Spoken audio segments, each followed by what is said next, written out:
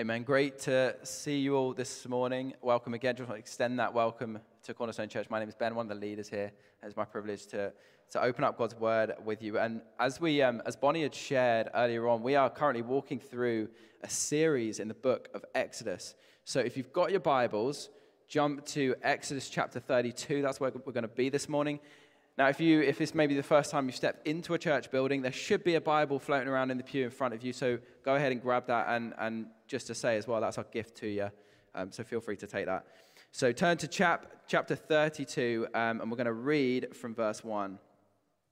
But whilst you go there, let me just recap the story so far again. God has delivered a people out of slavery.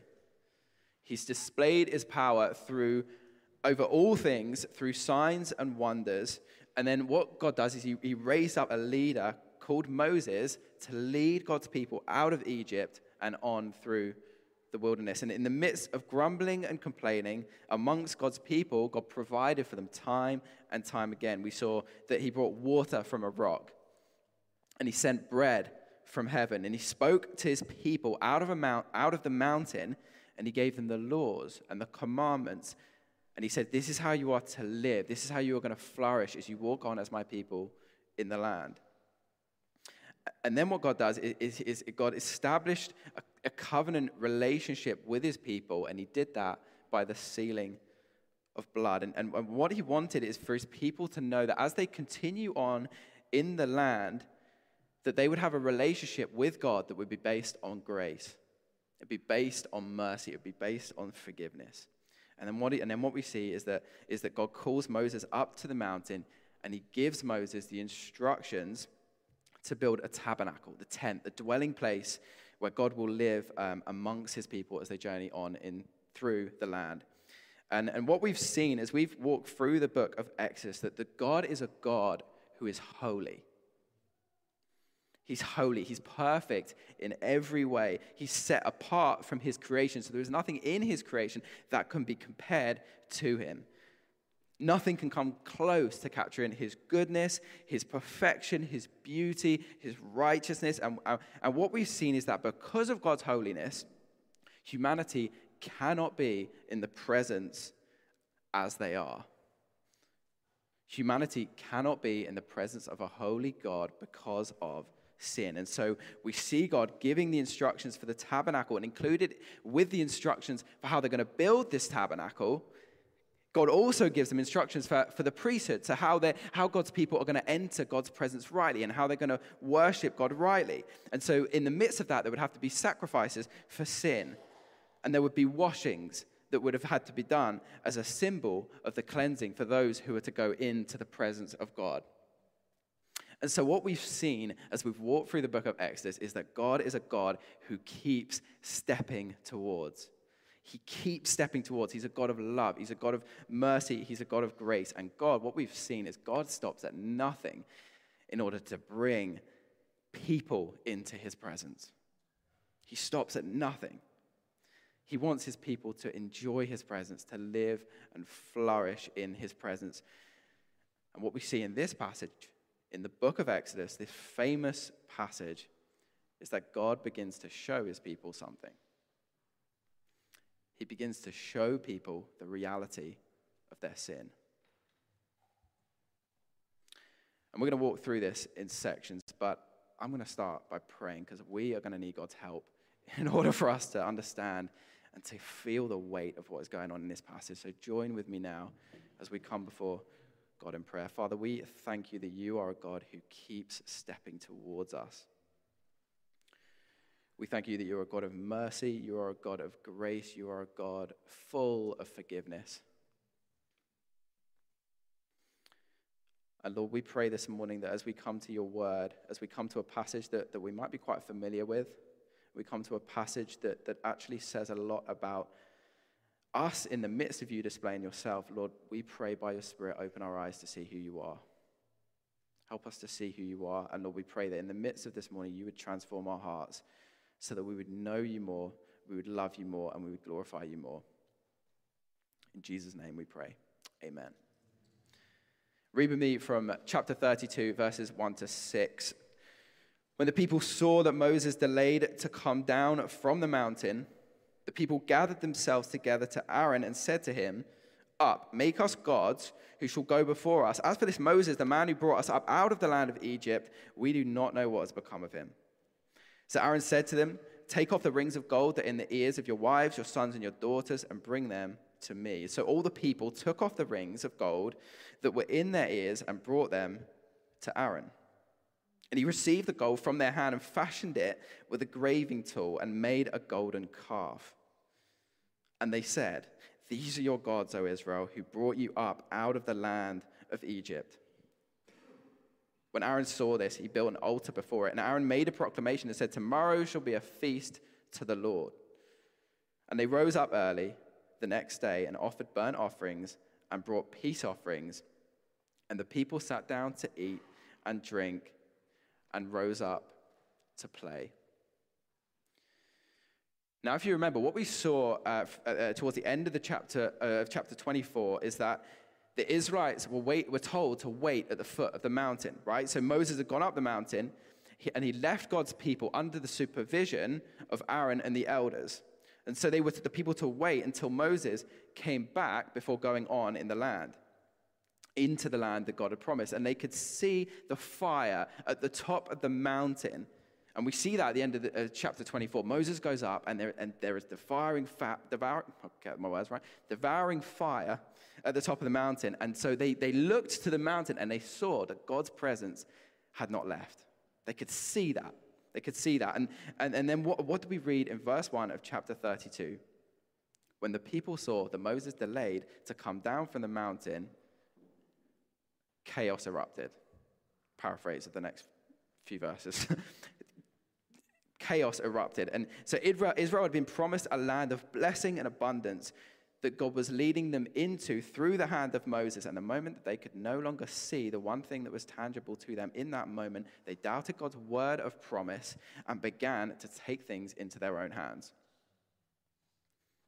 See, sin starts with unbelief.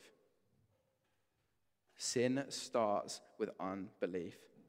It starts with not believing God's word, what God says, what God promises. God's people failed to believe God, and therefore they failed to trust him when things didn't look from their perspective like they were going to happen. Sin starts with unbelief, and the very next thing the Israelites do is they disobey the first and second commandments, and I want to say arguably the third.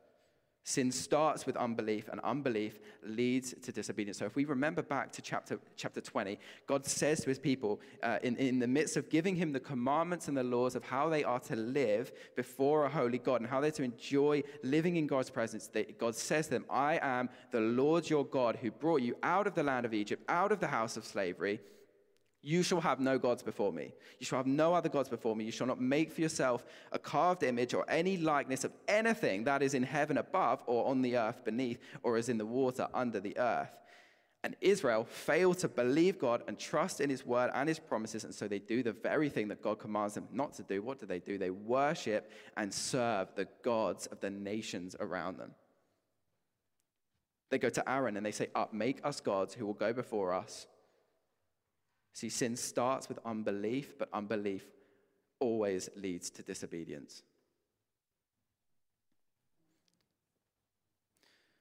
Now, we remember Israel were slaves in Egypt, right? And so one of the common beliefs in Egypt was that there were different deities behind the things that they hoped for, right? And they valued in life. And so what they would do is that they would create images that represented these deities, and they would perform rituals before the images of these deities, which include sacrifices and include offerings, as a way of attempting to win the favor of the deities so that they would get the blessings that they thought came from them. That was the kind of belief structure in the day. But what we see here is that in the midst of Israel's unbelief, they fell back into the cultural beliefs and practices in Egypt. And so they created an image of God. And they knew that God had promised them blessings, right? They knew that. As they moved on in the land, they knew that God had promised blessings. But instead of waiting for Moses and waiting for God's provision before they carried on, they began to believe the lie that it was through going after these idols that they would be blessed. See, sin isn't simply disobedience and unbelief. It is those things.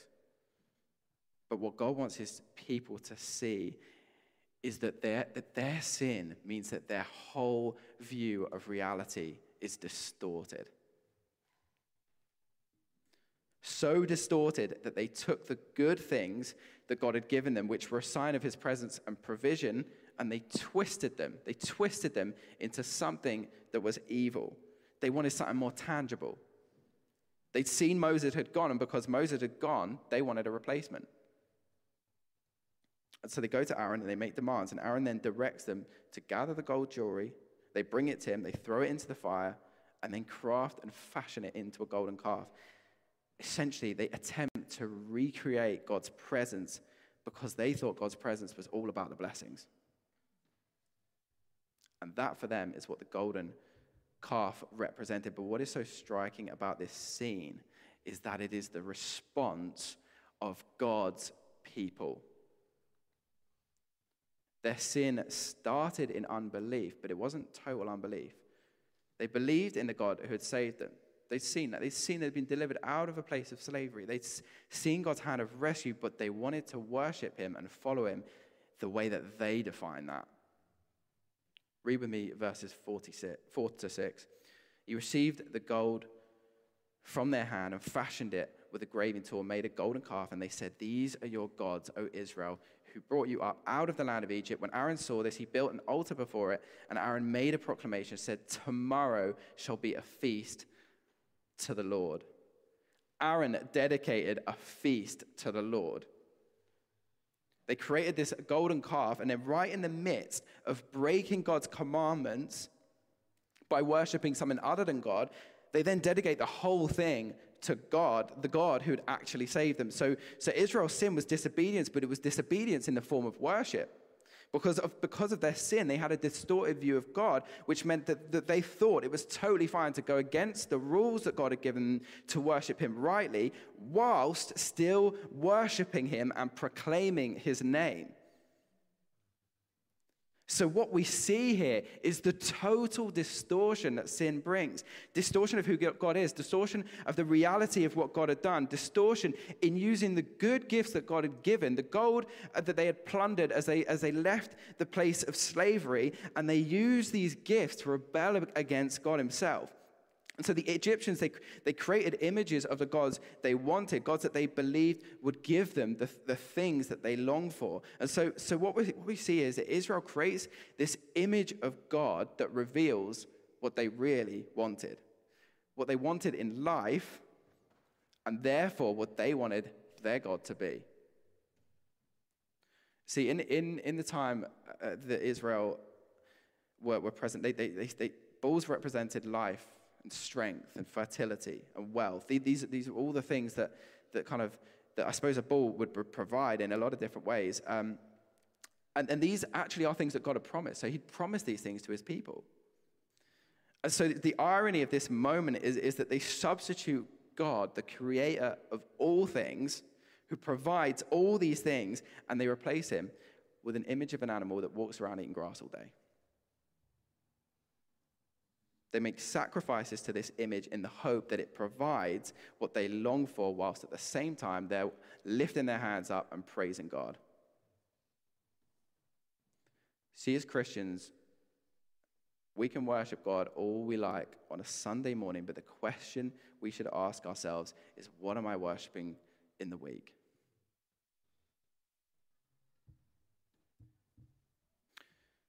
What am I giving my affections to? What do I really hope for? When are there moments when I'm okay giving myself to things that I think provide me with what I want and I crave, whilst at the same time I'm happy naming the name of Jesus as the giver of all things? What we see here is disobedience, the disobedience that sin is, and the distortion that sin brings. But what we see in the following verses is how God, in his mercy and grace, responds to his people in their sin. to help them see the reality of their sin so that they run from their sin and to him instead of continuing on in their sin. God is so gracious. God is so patient with us. And so as the story unfolds that we're going to unpack a little bit here, we see a few things. And the first one that we see is the danger of sin. Read verses 7 to 20 with me. And the Lord said to Moses, "Go down, for your people, whom you brought up out of the land of Egypt, have corrupted themselves. They've turned aside quickly out of the way that I commanded them. They have made for themselves a golden calf and have worshipped it and sacrificed to it and said, 'These are your gods, O Israel, who brought you up out of the land of Egypt.' And the Lord said to Moses, 'I have seen this people, and behold, it is a stiff-necked people. Now therefore let me alone, that my wrath may burn hot against them, and I may consume them, that in order that I may make a great nation of you.' But Moses implored the Lord his God. He said, 'Oh Lord, why does your wrath burn hot against your people, whom you have brought out of the land of Egypt with great power and with a mighty hand? Why should the Egyptians say, with evil intent did he bring them out, to kill them in the mountains and to consume them from the face of the earth? Turn from your burning anger and relent from this disaster against your people. Remember Abraham, Isaac, and Israel, your servants, to whom you swore by your own self and said to them, I will multiply your offspring as the stars of heaven, and all this land that I have promised I will give to your offspring, and they shall inherit it forever.' And the Lord relented from the disaster that he had spoken of bringing on his people. Then Moses turned and went down from the mountain with the 2 tablets of the testimony in his hand, tablets that were written on both sides, on the front and on the back they were written. The tablets were the work of God, and the writing was the writing of God engraved on the tablets. When Joshua heard the noise of the people as they shouted, he said to Moses, 'There is a noise of war in the camp.' But he said, 'It is not the sound of shouting for victory or the sound of the cry of defeat, but the sound of singing that I hear.' And as soon as he came near the camp and saw the calf and the dancing, Moses' anger burned hot, and he threw the tablets out of his hand and broke them at the foot of the mountain. He took the calf that they had made and burnt it with fire and ground it to powder and scattered it on the water and made the people of Israel drink it." See, the Israelites had created this image of God, right, in the shape of a calf. But what's interesting is that most of the gods in Egypt were actually bulls rather than calves. And now so Israel had seen God speak to them out of the fire and out of the smoke, out of the cloud and the lighting. We've seen that, and so they had a clear sense that God was a powerful God, right? They had a clear sense of that, and they'd been given the commandments and the laws of how to live, but they knew that if they didn't live by them, they would experience God's judgment. The people knew that they would experience death, that sin deserved death. But in creating this calf, there is a sense whereby the people of Israel, they create an image of God where all the blessings of life are represented, but what they do is they remove the sense of authority or judgment or wrath.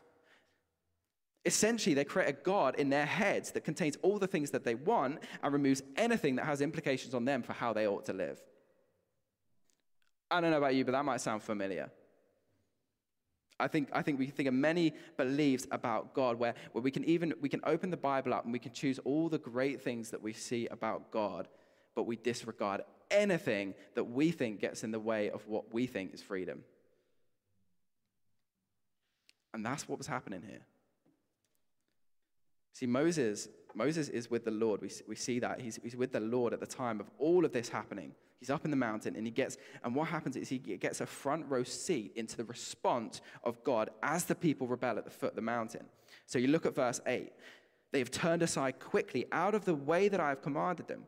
And then we see in verse 10, now therefore leave me alone, that my wrath may burn hot against them, and that I may consume them. See, God sees that they have turned quickly away from God's commands, and his response is burning anger against sin, against their sin. And I think this is the part where we kind of, it seems as though Moses is kind of trying to persuade God not to let his anger out on his people. I think we can kind of read that and think, Moses is the good guy, God's the bad guy. But what we have to understand is that God is showing his people something through this mediator who is Moses. But he's also showing Moses some things at the same time. Moses is up in the mountain, and God wants Moses to see that the danger that sin is before a holy God. Why does Moses need to see that? Because Moses is going to be God's instrument to teach the people about God's anger against sin. So God is teaching Moses something here. And that's why Moses then goes down, burning with anger and breaking the tablets of the commandments. Moses is essentially, he's reenacting what he saw. He's learning to take on the same responses that he sees in a good and a holy God, and he's teaching the people at the same time, which I think is an important principle there. As Christians, we want to follow God. We want to grow to be like God, and Moses is getting that. He's getting a front row. So he's getting the best the way of learning about who God is. See, sin is disobedience, right? And disobedience before a holy God, it must be punished.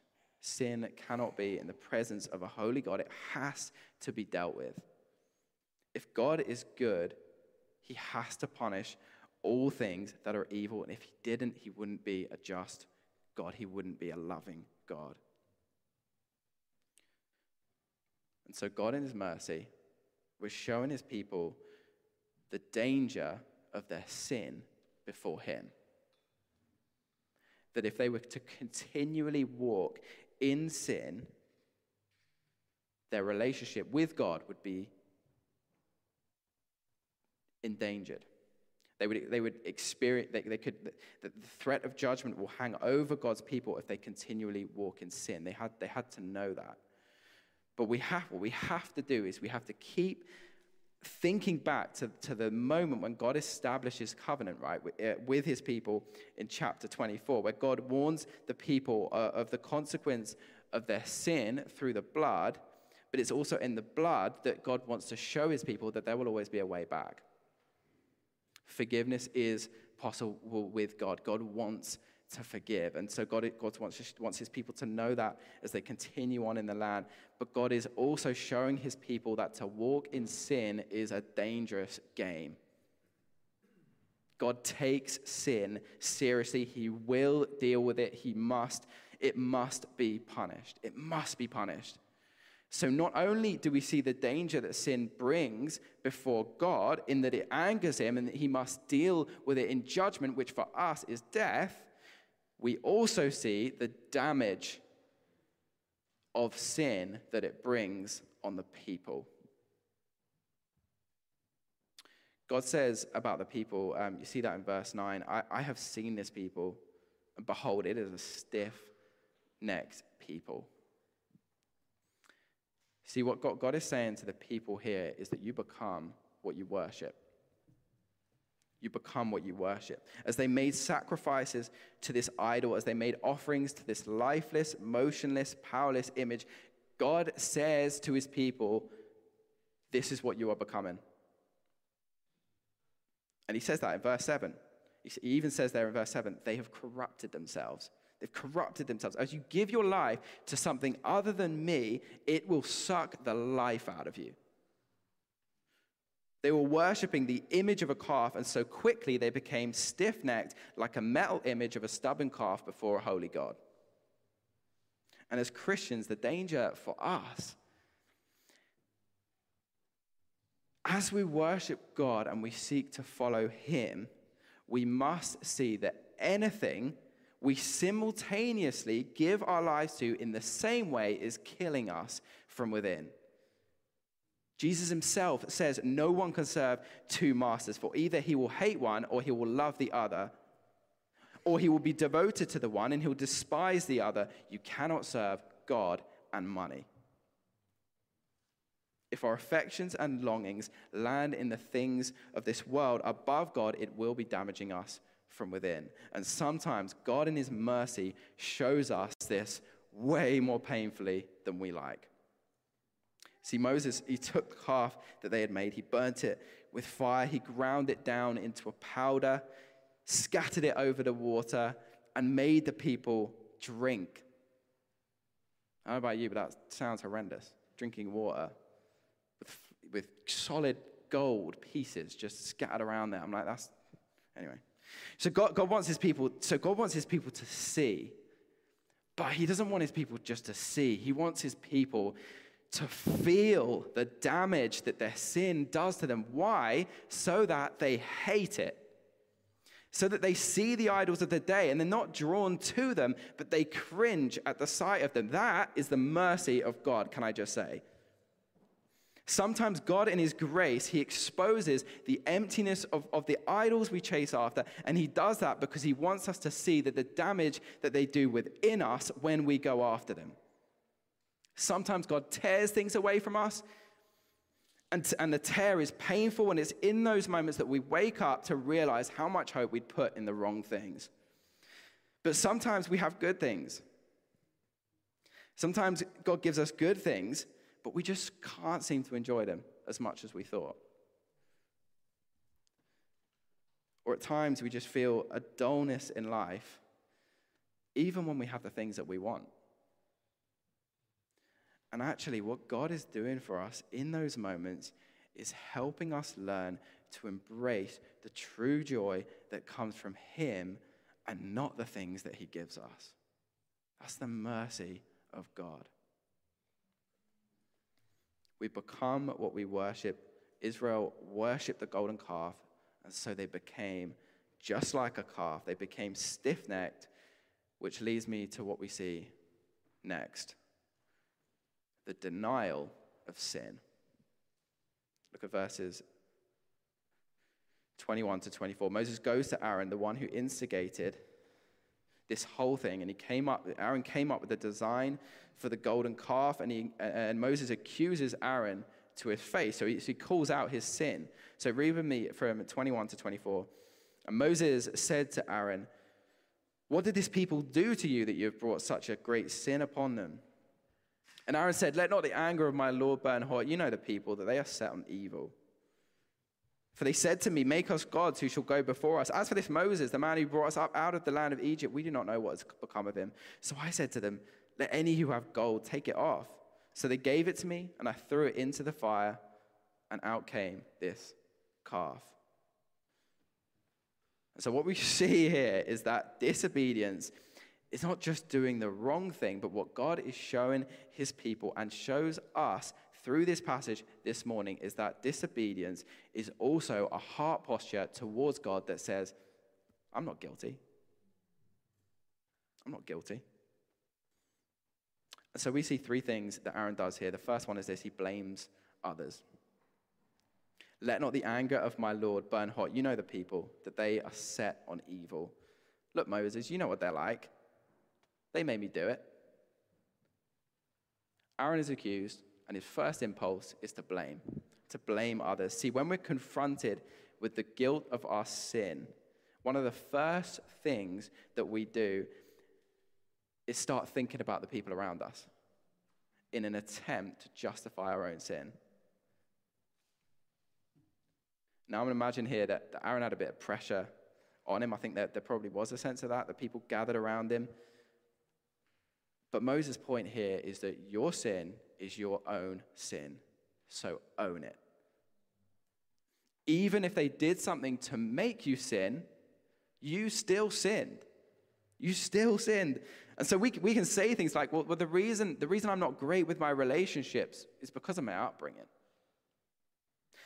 Or the reason I struggle with bitterness and resentment is because of the way that I've been treated. Like, you don't know my past. You don't know what people have done to me.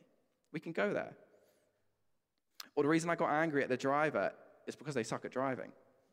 That's probably me half the time, but there you go. So, but we blame others, don't we? But the second thing that Aaron does is that he blames the circumstances. Look at verse 22. Aaron says to Moses, "You know the people, that they're set on evil." Now this is really interesting because what I think Aaron is also saying here is basically, Moses, you know how evil the people are. You know what they're capable of. So what in the world were you doing up on that mountain that meant you took so long to come down? Aaron's basically saying, well, the reason we're in this mess is because you and God took so long reading out the instructions of the tabernacle. Why didn't God just send the blueprints on via WhatsApp? Aaron blames the people, he blames Moses, he blames the circumstances, and it was because we had to wait so long, that's why we ended up doing what we did. We can often use, and we can even often use, difficult circumstances to justify our own sin. But Moses is saying, own your sin. Own your sin. And the third thing that Aaron does is that he blames God. Now, this is a little bit harder to see, I think. But so he says, so I said to them, let any who have gold take it off. So they gave it to me, and I threw it into the fire, and out came this calf. Now, I think in today's society, what we probably would do, right, is we'd take Aaron out of the classroom, we'd sit him down, we'd run sort of all sorts of tests, and we come to the conclusion that Aaron has selective memory disorder, right? No, honestly, it's a real thing. Like, he remembers the gold and the people, but he doesn't remember throwing the gold into the fire and getting out the graving tool to carve this masterpiece of a golden calf. Like, he honestly just doesn't remember that. Now, and I'm not knocking, some people may have a condition where they lose parts of their memory. I am not knocking that. But what's happening here is not that. That is not what's happening here. Aaron remembers what happened, but when Moses accuses him, he leaves out all the parts that show up his sin. But what's also interesting is that Aaron is at the same time blaming the fire. He's blaming creation itself. He knows God spoke to Moses out of the fire, like he knew that. He knows that fire represented God's presence on the mountain. And so in this moment, Aaron is basically saying, the reason that I sin is because, God, you made me like this. See, in our moments of sin, when we fall to the idols around us and find ourselves in a mess of brokenness, the temptation is to blame others or to blame our circumstances. But ultimately, in doing that, what we really want to do is we want to blame God himself. God, you gave me this husband. God, you gave me these kids. God, if I was married, I wouldn't struggle with this lust. God, if you gave me a bigger salary, I wouldn't cheat on my tax returns. God, if you healed me, I wouldn't be so bitter. God, you made me like this, and that's the reason that I'm sinning. See, ultimately, our sin distorts our view of self to the point where we do nothing but deny our sin. See, God was beginning to show Israel something. They hadn't yet left slavery. Which leads me to the last thing we see God shows his people: the deliverance from sin. Read with me verses 25 to 35. And when Moses saw that the people had broken loose, for Aaron had let them break loose to the derision of their enemies, then Moses stood in the gate of the camp and said, "Who is on the Lord's side? Come to me." And all the sons of Levi gathered around him. And he said to them, "Thus says the Lord God of Israel, put your sword on your side, each of you, and go to and fro from gate to gate throughout the camp, and each of you kill his brother and his companion and his neighbor." And the sons of Levi did according to the word of Moses, and that day about 3,000 men of the people fell. And Moses said, "Today you have been ordained for the service of the Lord, each one at the cost of his son and of his brother, so that he might bestow a blessing upon you this day." Next day, Moses said to the people, "You have sinned a great sin, and now I will go up to the Lord. Perhaps I can make atonement for your sin." So Moses returned to the Lord and said, "Alas, this people has sinned a great sin. They have made for themselves gods of gold. But now, if you will forgive their sin, but if not, please blot me out of your book that you have written." Apologies. But the Lord said to Moses, "Whoever has sinned against me, I will blot out of my book. But now go, lead the people to the place about which I have spoken to you. Behold, my angel shall go before you. Nevertheless, In the day when I visit, I will visit their sin upon them. Then the Lord sent a plague on the people because they made the calf, the one that Aaron made. Now, what we have to understand here is that the moment we sin, our lives are forfeit. Why? God has to deal with sin, and sin deserves death. And what happens here is that God, in his mercy, provides a way back.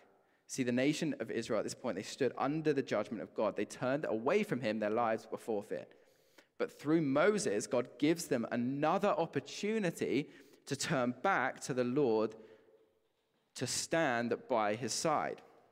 And so Moses, he directs the sons of Levi, who would later go on to be the priesthood, to go about the camp and killing anyone who persisted in their sin, anyone who would not give up their idols, anyone who wouldn't leave their sin behind. And so 3,000 of the people fell.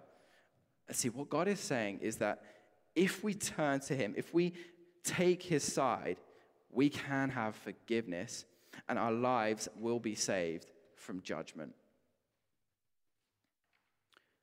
See, this moment in Israel's history pointed to a moment in our history where we see the disobedience of our sin, the distortion of our sin, the danger of our sin, the damage of our sin, all laid upon the one who didn't deny the sufferings that he didn't deserve.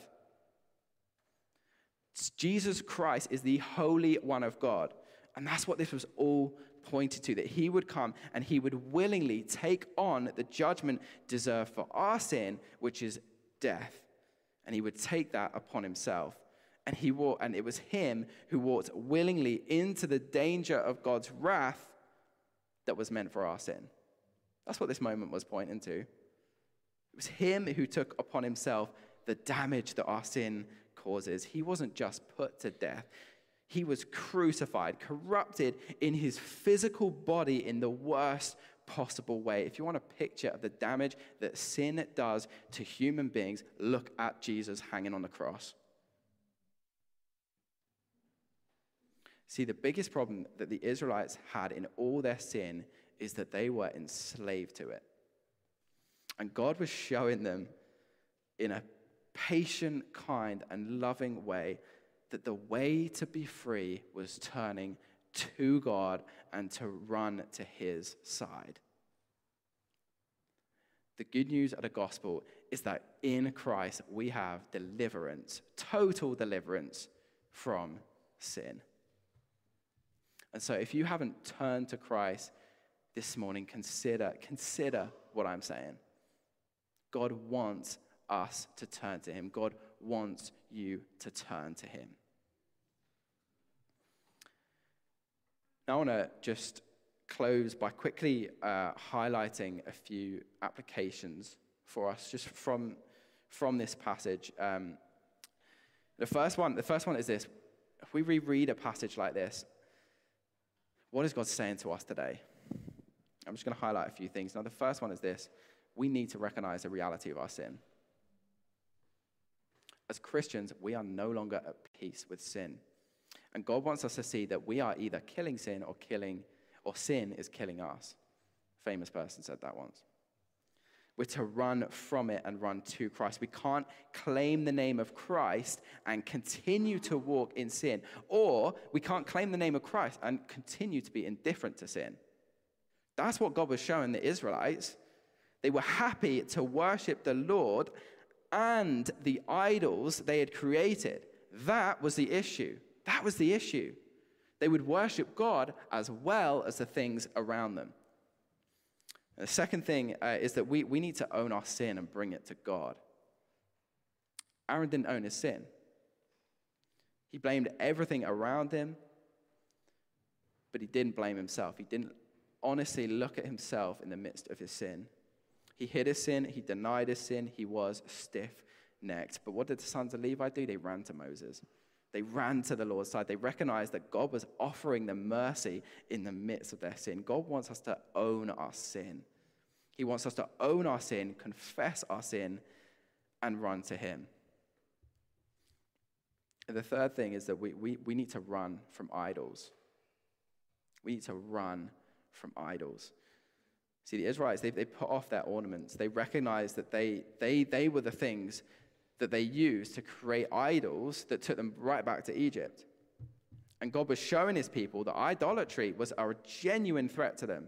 It was a real threat to them. The things that were valued in their culture were a genuine threat to them.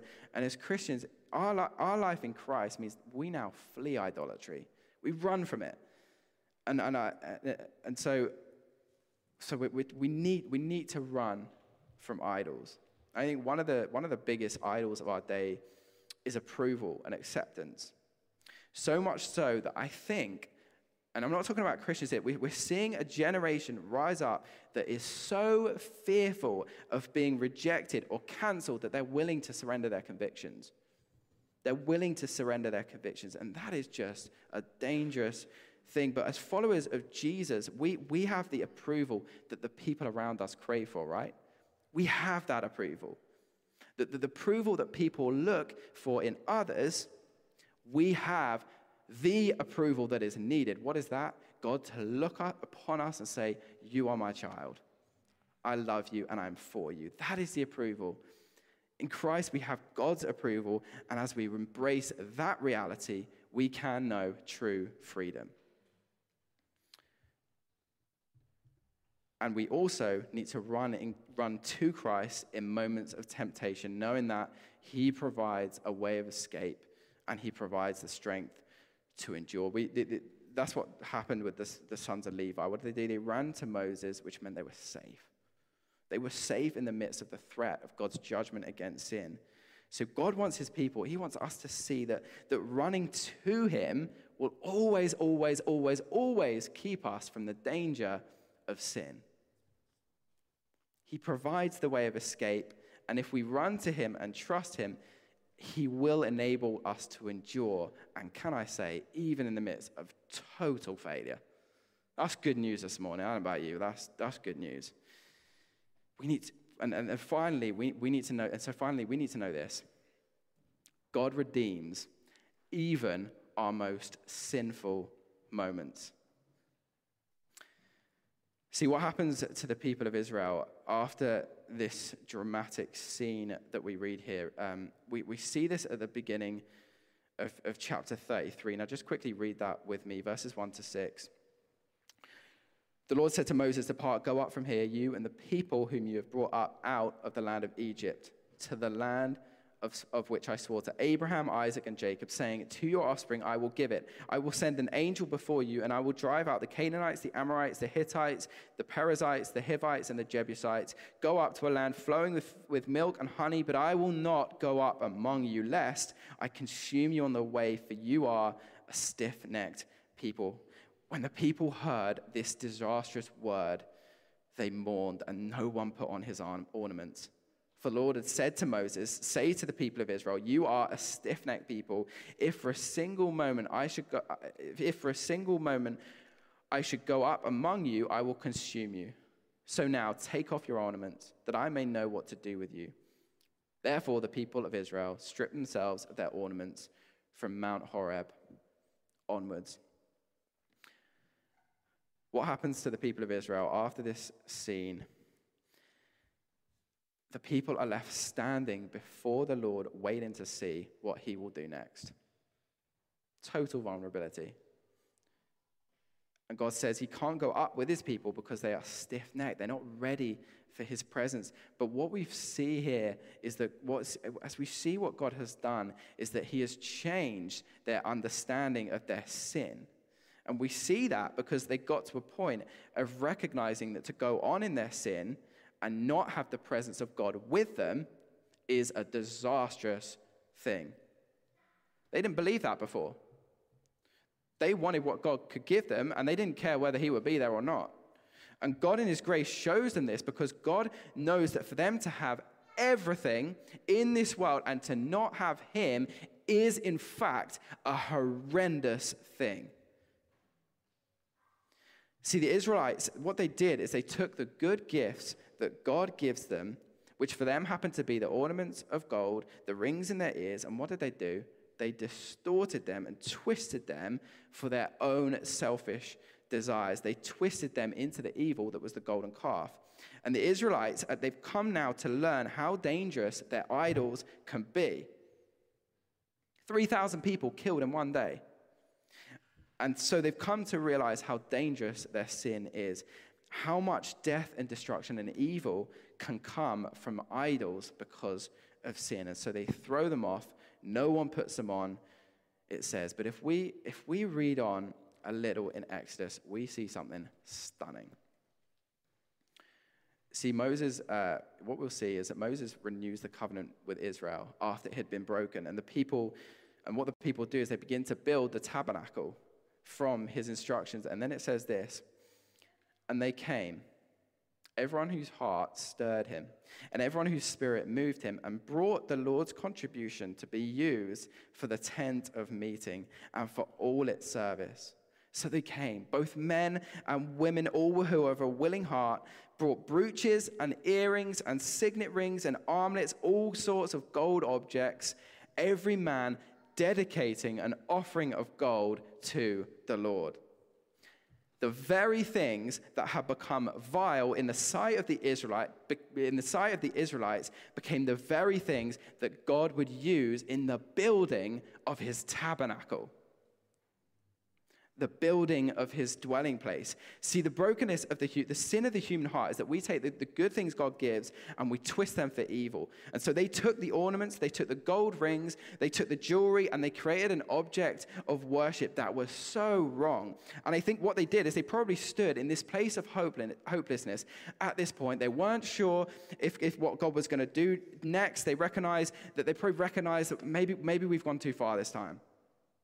Their sin, maybe they felt that it had gone too far. Their idols had taken over. But the good news, I want to say this morning, the good news of the gospel is that God takes the evil that we make, the evil that we do, and you know what he does? He works it for good. That is what the cross is all about. God takes the sin, the evil, and the darkness of this world, and he turns it for good. Christ was crucified as our sin was laid upon him.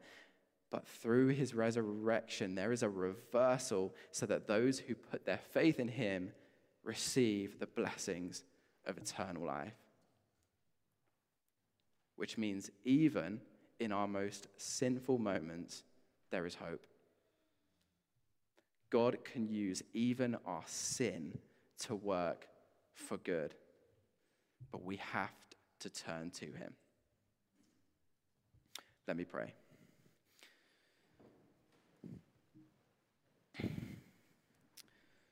Father, we thank you that you are a God who is so, so gracious to us. And we thank you that even in the midst of our sin, even in those moments when we can be totally happy to carry on in sin, and yet we can even name the name of Jesus in the midst of that. Lord, we thank you in your mercy that you are delivering us. And we thank you that we see full deliverance through what Jesus did for us at the cross. So we praise you that you are a God who works even our sin for good. And we thank you that as we put our faith and our trust in Jesus, we can rest assured knowing that you are leading us more and more into the fullness of what it is to walk in freedom. So Lord, help us in that, we pray. We pray that you would continue to shine a light on areas of our heart where we've lost sight of what is good and right. And Lord, help us to run to you in the midst of that. Help us, we pray, in Jesus' name. Amen. We're gonna take communion now, and we have a tangible reminder of God's grace. We have the bread that was Jesus' body broken for us. We have the wine that was Jesus' blood poured out for us. For what? The forgiveness of sins. But what is so beautiful, I love the picture of the wine. The wine represents the blood. But wine is also a sign of joy. And that is just a beautiful, tangible picture for us that in this moment, as we reflect on our brokenness, on our sin, we acknowledge that, we own it, we bring it to the Lord. We know that through the blood of Christ, we are forgiven and we are restored. But the beauty of what is to come is that we are going to feast with God in eternity. And that is an incredible, incredible thing. So let's, as we reflect, as we eat and drink together, let's celebrate. God is good. God is gracious. Let's eat and drink together.